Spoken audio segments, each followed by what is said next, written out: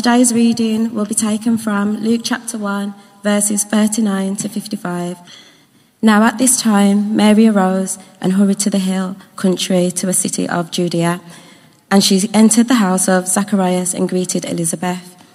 When Elizabeth heard Mary's greeting, her baby leaped in her womb, and Elizabeth was filled with the Holy Spirit and empowered by him. And she exclaimed loudly, "Blessed are you among women, and blessed is the fruit of your womb. And how has it happened to me that the mother of my Lord would come to me? For behold, when the sound of your greetings reached my ears, the baby in my womb leaped for joy. And blessed is she who believed and confidently trusted that there would be a fulfillment of the things that were spoken to her from the Lord." And Mary said, "My soul magnifies and exalts the Lord. My spirit has rejoiced in God my Saviour, for he has looked on the humble state of his maidservant. For behold, from now on all generations will count me blessed and happy and favoured by God. For he who is mighty has done great things for me. And holy is his name, and his mercy is upon generation after generation, towards those who fear him from generation to generation. He has done mighty deeds with his arm. He has scattered those who were proud in the thoughts of their heart. He has brought down rulers from their thrones and exalted those who were humble. He has filled the hungry with good things and sent the rich away empty-handed. He has helped his servant Israel in remembrance of his mercy, just as he promised to our fathers, to Abraham and to his descendants forever." May we honour the reading of God's word by saying amen. Good morning. Greetings in the name of the Lord. It's always a great privilege and an honor to be stood here before you, especially on today, our Day of Holy Communion, and also in this season of Advent. And before I go further, I will just breathe a word of prayer. Lord God, you are our help. You are our strength. You are our peace. You are our righteousness. And Lord God, today we put our hope in you. Our hope rests in you. Our hope rests in your ability to save, in your ability to deliver, in your ability to set free, in your ability to break bonds, in your ability, Lord God, to deliver those who are poor in spirit, those who are downtrodden and brokenhearted, Lord God. And I pray, Lord God, that you use me as your vessel, Lord God, to bring about your peace, Lord God, and for the furtherance of your kingdom today. Amen. So, the scripture that was read is part of what I'm going to be sharing with you today. And as I alluded to, we're in Advent, and this is an Advent portion of scripture, talking of the time running up to or immediately before the birth of Jesus Christ. So we're going to be centered around Luke 1, verses 5 to 55. So my brother did a wonderful exposition last week of really the ministry of Jesus, including this portion of scripture. But I just wanted to zero in on Advent for the time being. And a lot of what Phil said will feed into what I'm going to share with you. So we know that this time for Israel was a time of oppression. The land was occupied by a foreign force and ruled and being governed by people and groups that didn't have the best interests of the common people at heart. It was a rough time to be a Jewish person. Now, at this time,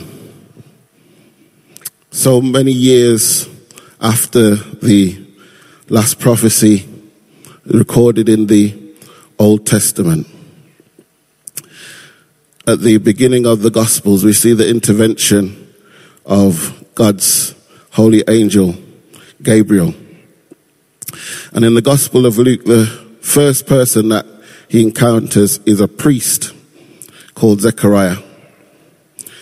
And this priest had a wife called Elizabeth.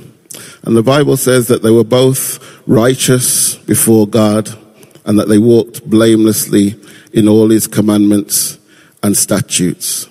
But there was one thing that was lacking in their lives, was that they had no children. Elizabeth was barren. And so the fact that she was unable to have children, despite their great goodness and their obvious qualities, was something that Elizabeth goes on to describe as a reproach. So an emblem of shame and of disgrace, that she had no control over herself, that they as a couple had no control over. But there's something about their names, and I'm just going to mention this. The names in this portion of Scripture are so important because they give some relevance and some kind of insight into what God is doing. And Zechariah's name means God remembers.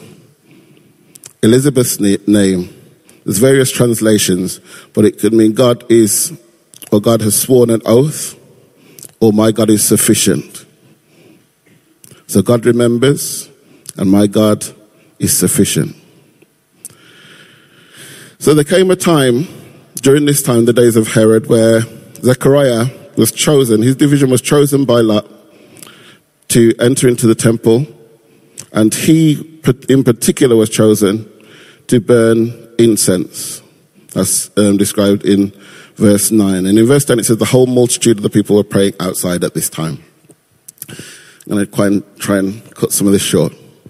So this was an honor that Zechariah may have only experienced once in his life. It was a very particular task, and because of the number of priests that existed at the time, some commentators say that the priests were only allowed to do this once or permitted to do this once. Others say that by chance you would only do this once in your life. So it was a great honor for Zechariah to go before the people and to burn incense, and the incense represented their prayers. So as Zechariah goes into the temple on his own, he enters in with two other priests, but then he goes forward on his own to perform this particular ministry. The angel Gabriel appears to him.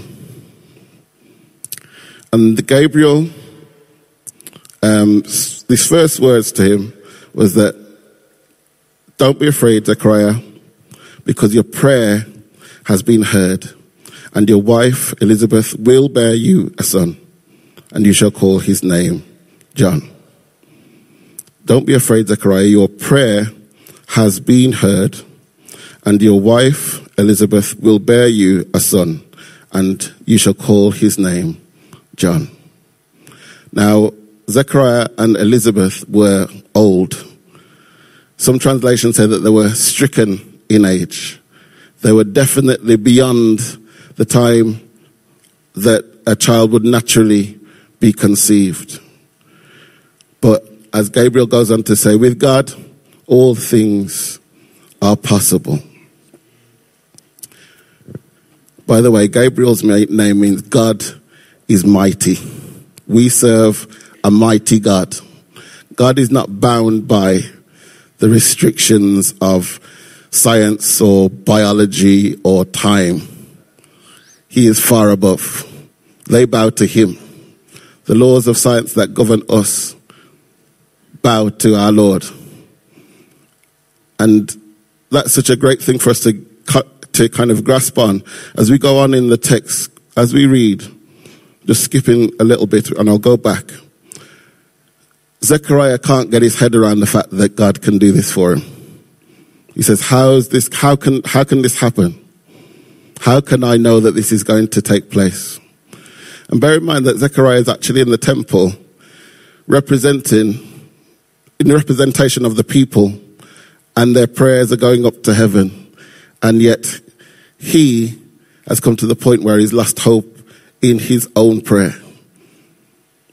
So Gabriel said to him, his prayer has been answered, but he's gotten to a point where he does not have any more, well, he's got to a point where hope is lost. But God's saying, I'm doing something new. God has sent his angel, his ministering spirit, specifically to Zechariah to say that this thing is going to happen, and you don't need to have any doubt about it.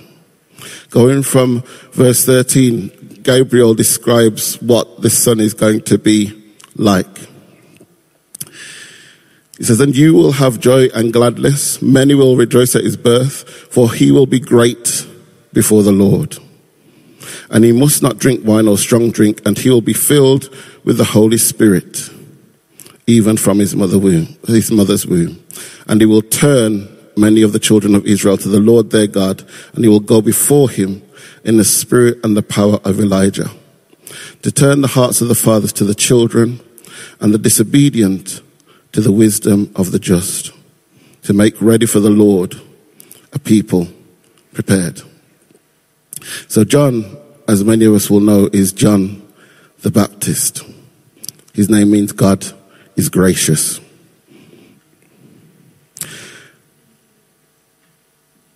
The words that Gabriel spoke should have given Zechariah an insight into what was at hand, because the words that he spoke were taken from the book of Malachi, from one of the very last prophecies that is given at the very end of the Old Testament.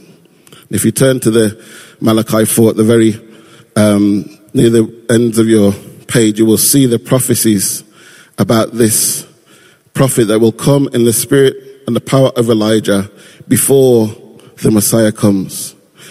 Malachi 4:5-6 says, I will send you Elijah the prophet before the great and awesome day of the Lord comes, and he will turn the hearts of fathers to their children and the hearts of children to their fathers, lest I come and strike the land with a decree of utter destruction or with a curse. So Gabriel's declaration is a repeat of the prophecy from Malachi. So what Gabriel is actually saying is that your son is going to be the forerunner for the Messiah who is about to come. But Zechariah can't see the wholeness of it. He doesn't get the relevance. And sometimes that's like us, isn't it? Sometimes God is doing something in us, something in our lives, and we don't necessarily see the magnitude of what God's working out.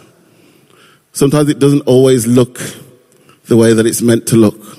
Sometimes we don't always have the resource that we're going to need to accomplish that for which God has called us to do. But God is almighty. There is nothing that is impossible for him. And this was meant to be a time of jubilation. This should have been a time for Zechariah to be lifting up his hands and praise at what God is about to bring forth, that he will be the father of the one who would go before the Messiah. It was an awesome privilege and an honor that was being bestowed upon him, but because of the loss of hope, he couldn't receive it. It says in verse 18, Zechariah said to the angel, how shall I know this? For I'm an old man and my wife is advanced in years. It's very reminiscent of Abraham and Sarah and the conversations that they had. But the word says that Abraham believed God and it was accounted to him as righteousness. But Zechariah is stumbling. So the angel answered him and said, I'm Gabriel. I am Gabriel. He reiterates who he is and what he's here for. He says, I stand in the presence of God, and I was sent to speak to you and to bring you this good news. In other words, I wouldn't have come and I wouldn't have said this to you if it wasn't going to happen. I'm just a messenger. This message comes from God. Sometimes the things that God says to us is difficult for us to receive, difficult for us to understand, difficult for us to get our heads around. But if he said it, it's going to happen. If he said it, he meant it. So it's for us to believe it and to walk in it. In verse 20, it goes on, it says, Gabriel says to Zechariah, "Behold, you will be silent and unable to speak until the day that these things take place, because you did not believe my words that will be fulfilled in their time." So from this point onwards until the time that John is born, Zechariah is silent. And even in that, God is still gracious, because God gives us time, doesn't he? I always think about God's conversation with Moses before the burning bush.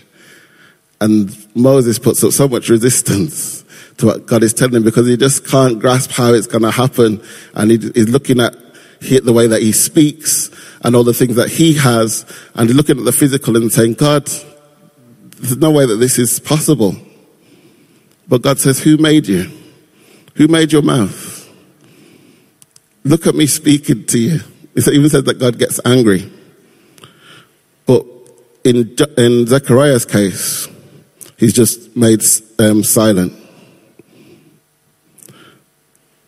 I think the thing that really sticks to me about this whole episode, is the fact that we have to believe who God is. When we pray, when we read God's word, we have to do that in full recognition of the power of God, of the person of God, of what he is able to do and who is speaking. Because sometimes, if we're honest, we treat God's word at a much lower priority than we should. We read it and we say, well, maybe it will apply to me and maybe it doesn't. We pray and we think, well, maybe God will and maybe God won't. But we have to pray in faith, read in faith, accept and walk in God's precepts in faith. But we'll go on. It says, after these days, in verse 23, after Zechariah's term of service is ended, he goes home. He goes home to his wife Elizabeth, and she indeed conceives, far beyond the time when naturally she would have been able to conceive and give birth. And the word says in verses 24 and 25, it says, "For 5 months she kept herself hidden, saying, 'Thus the Lord has done for me in the days when he looked on me, to take away my reproach among people.'" So Elizabeth, for 5 months, stays out of the way of everybody. She doesn't go into her community. She keeps herself hidden, the word says. And it makes you wonder what was going on in those 5 months. It says, "The Lord has done for me in the days when he looked on me, to take away my reproach." There could be a number of reasons why she's done this. But it's obvious that she's musing and she's thinking about the Lord. She's thinking about his goodness. She's thinking about the blessing that has been bestowed on her. She's probably watching the changes that are going on in her own body, the things that she's longed for such a long amount of time, and seeing the prophecy of the angel coming to pass. And you get that sense of expectation, don't you? That sense of joy that she must be experiencing, that she doesn't really want to share with anybody but her Lord, her baby, and herself. And it's almost as if in a small way, she's representing the nation of Israel, who for so long have awaited the coming of the Messiah. And this period is that time when the baby is about to come forth. She's stating that God has taken away her reproach. And that harkens back to Genesis and Rachel, after she had Joseph after a long period of barrenness. It says that in Genesis 30, it says, God remembered Rachel and God listened to her and opened her womb. She conceived and bore a son and said, God has taken away my reproach. And doesn't God do that for all of us? All those years of sin and shame and the things that we've done outside, and we come to the recollection and the recognizing that we've sinned against God.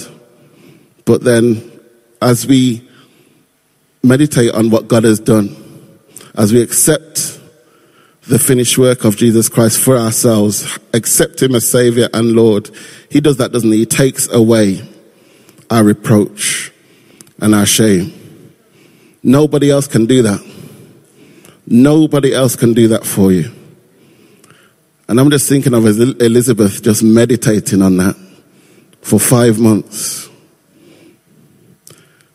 Meanwhile, somewhere up north, in a city of Galilee called Nazareth, in the 6th month of Elizabeth's pregnancy, we see Gabriel again. And this time he's sent to a virgin whose name was Mary. Mary, this young girl, probably in her teens still, possibly even her early teens,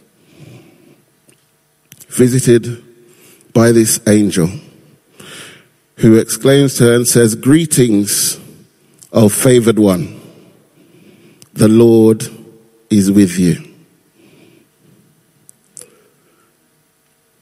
Now this city was important because Isaiah had prophesied about Galilee at the start of Isaiah 9.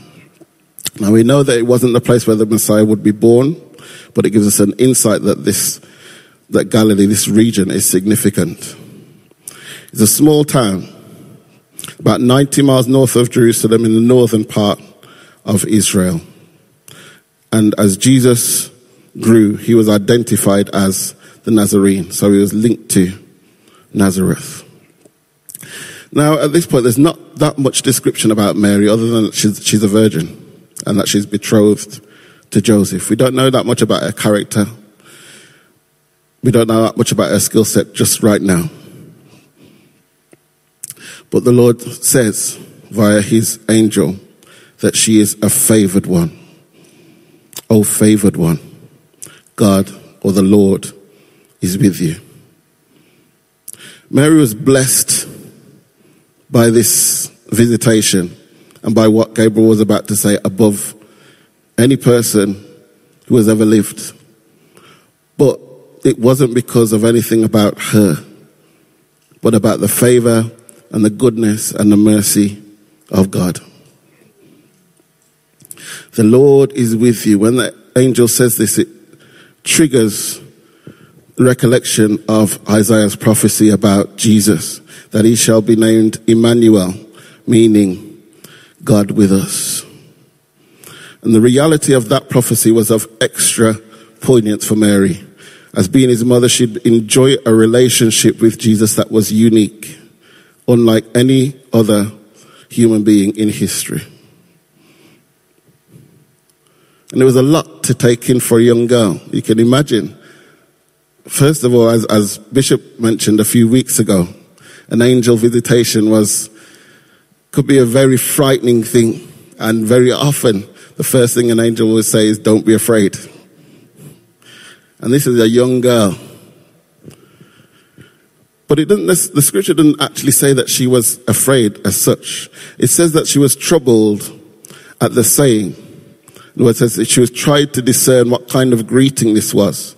So in other words, the cogs are turning in her mind and she's wondering, why has this angel come and visited me? I'm a young girl. I'm of a low status or no real status in society. What have I done to receive such a great honor that an angel sent from God would come and visit with me?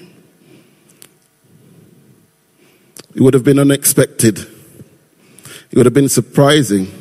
It would have been a lot to take in. But Gabriel reassures her that God is about to bless her beyond measure. He goes on, he says, and behold, you will conceive in your womb and bear a son, and you shall call his name Jesus. He will be great, and he will be called the Son of the Most High. And the Lord God will give to him the throne of his father David, and he will reign over the house of Jacob forever, and of his kingdom there will be no end. There's only one person that can carry those titles. There's only one person that we can say those things about. Son of the Most High. That he will reign over the house of David and over Jacob forever, and of his kingdom there will be no end.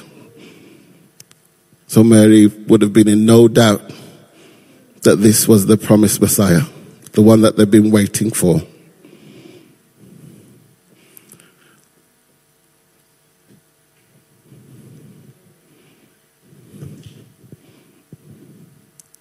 So Mary says to the angel, how can this be? How will this be, since I'm a virgin? And for the keen reader, you'll notice that she's asking a question in the same way. Well, she asked the question, Zechariah asked the question, what's the difference? Because Zechariah was chided for him asking the question, and Mary is not. Now, Mary's question doesn't arise out of a doubt in the same way that Zechariah's questioning of Gabriel does, but out of a genuine inquiry as to how she would be with child, seeing as she is a virgin. She'd never known a man. Zechariah was married. The possibility was there, although it seemed distant. Mary was a virgin, as I said. She wasn't married. There was no way. She knew that this could happen. But the angel gives her clarity as to how this is to come about. It says, and the angel answered her, the Holy Spirit will come upon you. The power of the Most High will overshadow you, and therefore the child to be born will be called Holy, the Son of God. So in answering her question, Gabriel gives her insight as to how this could happen, but it also confirms Jesus' lineage, his divine lineage. Jesus would not have an earthly father per se, biologically, but he was conceived miraculously by the power of the Holy Spirit. So he was born holy, no corruption, no sin found in him, truly God in the flesh, the Holy One of God, and the perfect sacrifice for sin. And the angel confirms what he said by remarking to Mary, behold, your relative Elizabeth in her old age has also conceived a son. So at this point we realize that Mary and Elizabeth are related.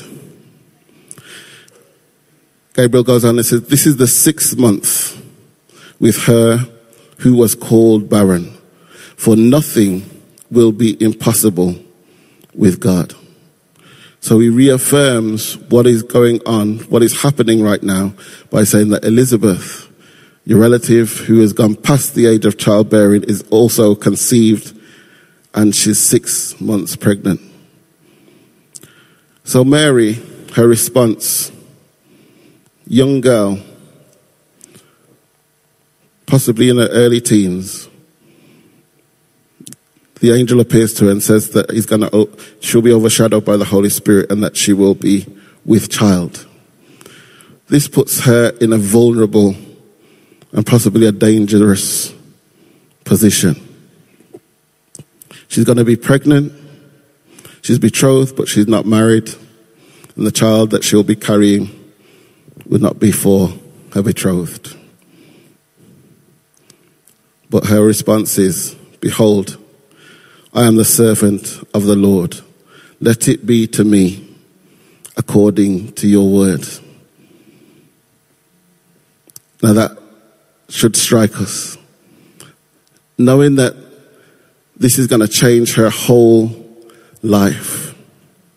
Change the trajectory of her life. Knowing that she's going to have to face the public who may not understand what's at hand. Face her family who may not understand. But she declares that she's the servant of the Lord. There's no bargaining. There's no murmuring. There's no hint that she's going to at any point say no. She just says, I'm the servant of the Lord. Let it be to me according to your word. How many of us can say that, can make that declaration wholeheartedly? Not just because you think people want to hear you say it, but openly to God and say, Lord, whatever you want to do with me, whatever you want to do in my life, even if it puts me in danger or peril, I'll say yes. This young girl. And you see, age is not a restriction for God to be at work in your life. Elizabeth was on one side of the spectrum, Mary was at the other.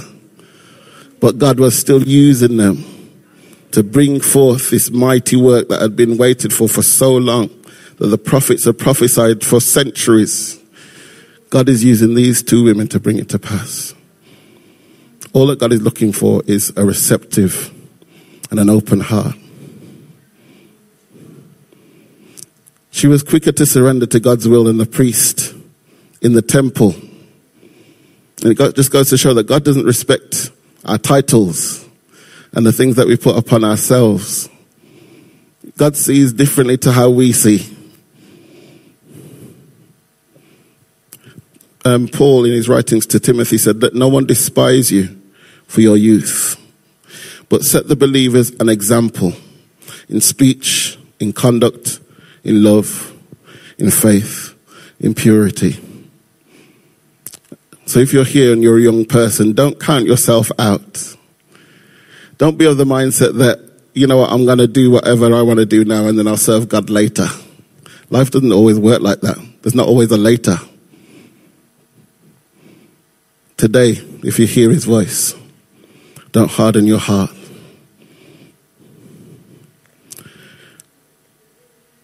So after the visitation of Gabriel, he said, Mary arose and went with haste into the hill country to a town in Judah, and she entered the house of Zechariah and greeted Elizabeth. So given this new situation and the word that the angel gave about Elizabeth, Mary goes with haste. She makes no stops and gets down to the house of Zechariah.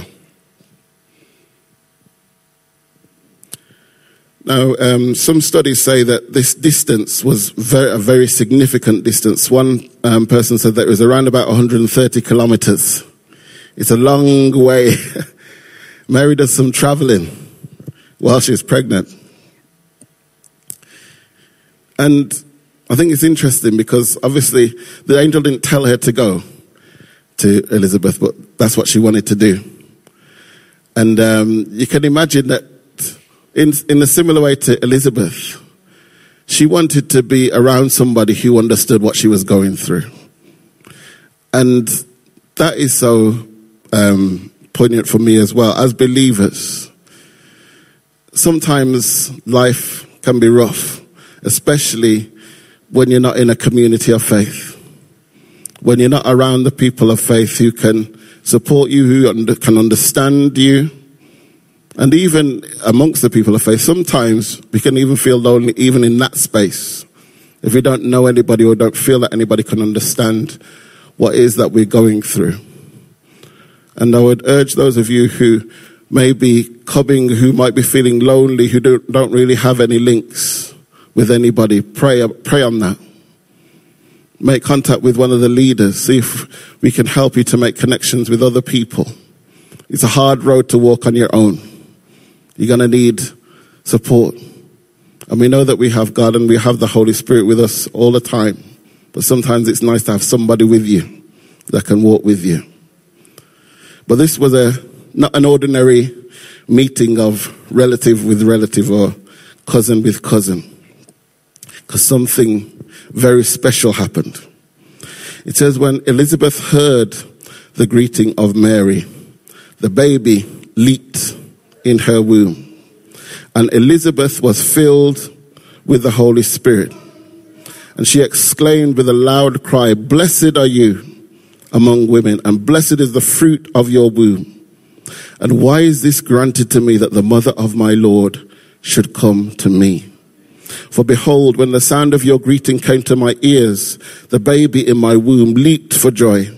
And blessed is she who believed that there would be a fulfillment of what was spoken to her from the Lord." So John leaps, and Elizabeth herself is filled with the Spirit, and it cements what Gabriel said to Zechariah, that John will be filled from the womb. There's a unique link between John and Jesus, as in the Spirit, as their purposes are aligned by God. And Elizabeth herself is filled. Supernatural blessing of God poured out in the life of his servant. And this is pre-Pentecost. But she's been waiting for 5 months, meditating on the goodness of God. If you're looking to be filled, if you're looking to take your faith walk to the next level, meditate on the goodness of God. Sometimes you need to come away from some people. Sometimes you need to come away from some influences. Sometimes there's some things that you need to switch off or unsubscribe from. But whatever it is that you need to cut it off. Make God the center. Put God at the center of everything that is that you're doing. Make a beeline to his presence. And just watch what God will do with your life. Elizabeth is already well blessed, and she's been meditating on the blessing of being pregnant. But the arrival of Mary takes it to another level. The Bible doesn't say that she knew what the angel had said to Mary, and I'm assuming that she doesn't know. And Mary came straight away, so it doesn't say that she had any time to send in letters. But through the Spirit, without being told naturally, look at what Elizabeth says, and she declares. She says, "Blessed are you among women, and blessed is the fruit of her womb." So she recognizes the deep honor that's been given to Mary, or to her, Elizabeth, to have Mary, the mother of Jesus, to come into her house, to come under her roof. She says that she's blessed. She says, "Why is this granted to me, that the mother of my Lord should come to me?" So she realizes this is a great blessing that's taken place. She realizes that Mary is the mother of the Messiah. The Spirit reveals it to her. So not only is Mary pregnant, but the Messiah has come to her home. And she praises Mary for her great faith. She says, "Blessed is she who believed that there will be a fulfillment of what is spoken to her from the Lord." There's a blessing in obedience. There's a blessing in faithfulness. The presence of Jesus is the catalyst for the Spirit of God to move in his people. And Mary then goes on with that famous phrase, as we read beforehand, "My soul magnifies the Lord." Seeing everything that's been happening, everything that the angel has spoken to her, everything that's happening with Elizabeth, and the realization that Jesus is coming. Jesus is in her womb. She explodes in praise.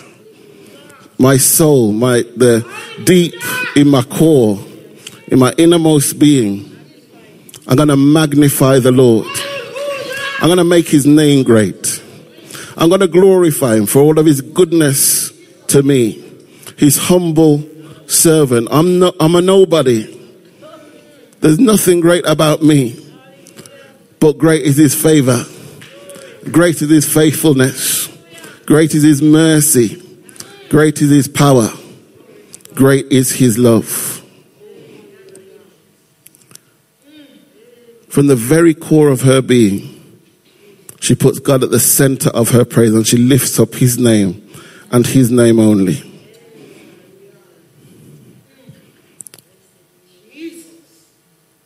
Now, as I said before, Mary had a special blessing in that she was chosen to be the mother of the Messiah.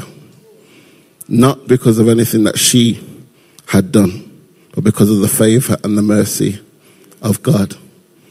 And in the same vein, isn't so true for us. Not because of anything that we did that was special. Not because we were great. Not because we met the qualifications. Not because we were rich, or that we were born in the right country, or that we were in the right color. But because of the mercy and the favor of God, he has seen fit to send his Son to live and to dwell in us by the power of his Holy Spirit. We, like Mary, should also declare that our soul, our spirit, everything within us magnifies the Lord. The reason that we exist is to make his name great in the earth. He's done great things for me. Holy is his name. We can agree with those words. And his mercy is for those who fear him from generation to generation. It's not just about me. My praise is not just about me. The word says, my soul shall make her boast in the Lord. The humble shall hear thereof and be glad. Somebody is watching you when you praise. Somebody is watching you as you walk out your life of worship. It's freeing somebody else. It speaks to somebody else. Jesus came down not to dwell with the rich and with kings, but with young girls like Mary, with shepherds and fishermen, the downcast and the downtrodden. He made a point of including those who were marginalized, those who were pushed aside, those who had no status. And it makes me ask this question. Where were you when Jesus stepped into your life? Where did he find you? Mary goes on and she concludes in her exaltation. She says, he has helped his servant Israel in remembrance of his mercy as he spoke to our fathers, to Abraham and his offspring forever. Remember that God doesn't forget. Zechariah means God remembers. He watches over his word to perform it, and none of his words return to him void, but they accomplish that for which he sent it. And the events that we've seen taking place are a fulfillment of the prophecies to Abraham, the fulfillment of the prophecies in the Old Testament. Jesus is the answer to those prophecies. He's a culmination of all of the promises of God from Genesis through to Revelation. 2 Corinthians 1 verse 20 says, for all of the promises of God find their yes in him. And it's through him that we utter our amen to God for his glory. So just as Mary and Elizabeth and those around them who knew, just as their excitement grew at the prospect of the coming Messiah, the King of glory, making his appearance, as we go through this period of Advent, may our expectation grow. May our joy grow as we experience Jesus through his Holy Spirit at work in us, in our lives. And as I come to a close, I want to make an appeal to those who maybe have not accepted Christ in their life, or maybe are struggling. You may be struggling with your walk. You believe that Jesus Christ is the Son of God, but you might be struggling in your walk with him. I'm going to pray briefly before I hand back. But don't be afraid. Don't go through on your own. Don't feel as if there's nobody to help you. God has not forgotten you. He remembers you. He has heard your prayers. God is a gracious God. He gives us grace. The fact that we're here right now in this place at this time is an act of God's grace and his mercy. Look at what we've gone through the past couple of years. The fact that we are here right now is an act of God's grace, his faithfulness towards us. You may very well be here, you may very well be on this video just to listen to this message, just to hear that God, because of his great love, sent his Son, Jesus Christ, to live and to die in place of your sin. But he didn't stay in the grave. He rose again, so that we who have faith in him will rise with him. Hallelujah. I'm going to pray briefly before I come down. Dear Lord and Father, I thank you, Lord God, for your care and your keeping and your love towards your people. Lord God, I thank you that you came, Lord God. Lord God, your word says that you didn't come, Lord God, to the great and the kings, the ones that are lifted up in this world, but you came to the low and the poor in spirit, Lord. You came to minister to, Lord God, to those who are of no status and no reputation. And you made yourself of no reputation, taking on the form of a servant for me and for everybody, Lord. Your blood was shed, Lord God, in propitiation for our sin, in place of the penalty that we should have paid ourselves. Lord God, I pray, Lord, that as your word goes forth, I pray that it will convict, Lord God. I pray, Lord God, that it will reach receptive hearts, Lord God, and that you will enlarge your kingdom. Bring people, Lord God, into your kingdom, Lord God. Give them the strength, Lord God, to make themselves known. Hallelujah. We thank you for your grace. We thank you for your many blessings towards us. In Jesus' name we pray. Amen. Amen. God bless you all.